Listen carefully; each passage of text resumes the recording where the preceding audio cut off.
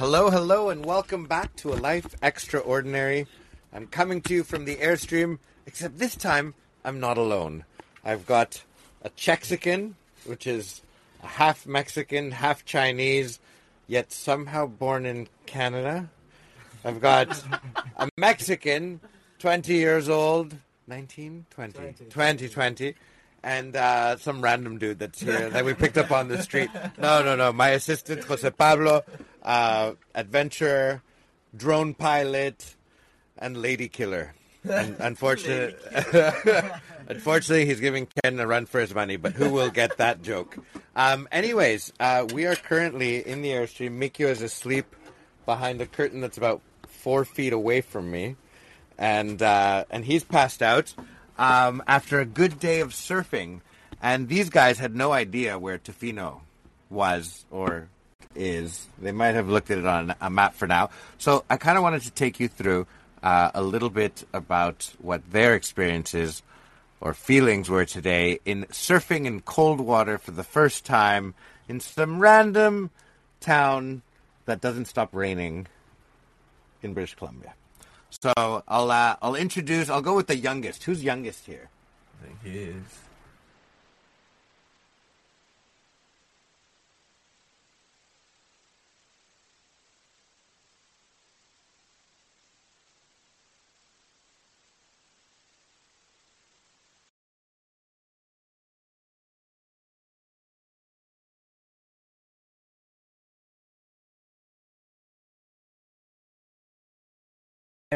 Diploma here. I just met these crazy dudes and bring me all the way to Tofino.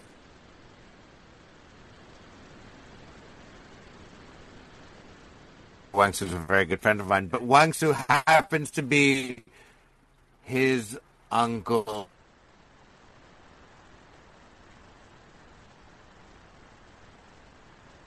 Continue, and sorry, and we met, and you're here because of friends with Jose Pablo. So not just random people, but close enough. Go ahead. So how? Well, the experience, it's amazing. At first, you get scary when you see the weather. As Mexicans,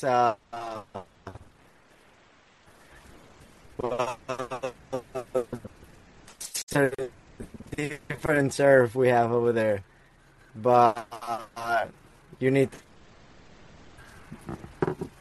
bigger wetsuit for my size. So I need to change it definitely. So what happened? You got in the water, you get out, and you're like, "Hey, feels like I got a lot of space in here."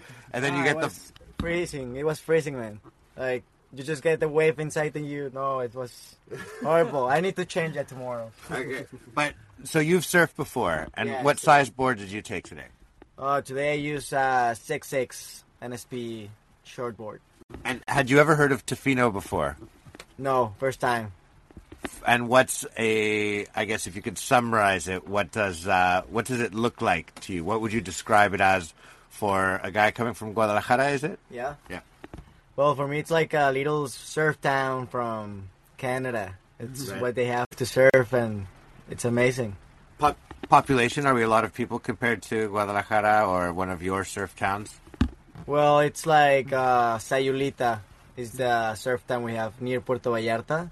So and wait, parenthesis, how many people are in Sayulita? Don't really know. Let me come on, we got Google here, we got 3 guys, nobody's looking at their phone, they're tired, they've been surfing all day. Let's see who comes up with it first. I say a minimum of 300,000 in Sayulita, and I use this for contrast because our tiny Canadian surf town, how many? 2,300 Sayulita. Oh, wow. Oh, that must not be surrounding area. All right, let's see Tofino. So 2,300 Sayulita must have more people than that. No. Oh, yeah. Yeah. Well, they've got sewage in their water. So. Oh, that's less. 1,900. All right, Tofino is smaller, but Tofino does feel like it's more remote. So, plans for tomorrow. Plan for tomorrow. Wake up, have breakfast, and surf all day. Oh, yeah. And are you sleeping in a rooftop tent? Yeah, in what's the name? Tuli. The Tuli. Tuli Tepui. Tepui. It's amazing rooftop sand. It literally hasn't stopped raining in the last 24 hours, so they are like happy to be dry. All right, so then I'll move from the 20-year-old young man, Gil Lares. Yep. Yeah. Onto the 41-year-old man. 42. 42. Oh, Wangsu, we're getting younger. Oh, man. And so this is your first time pretty much surfing in cold water, no? Yes. First time surfing in cold water. It's pretty surreal. Dude,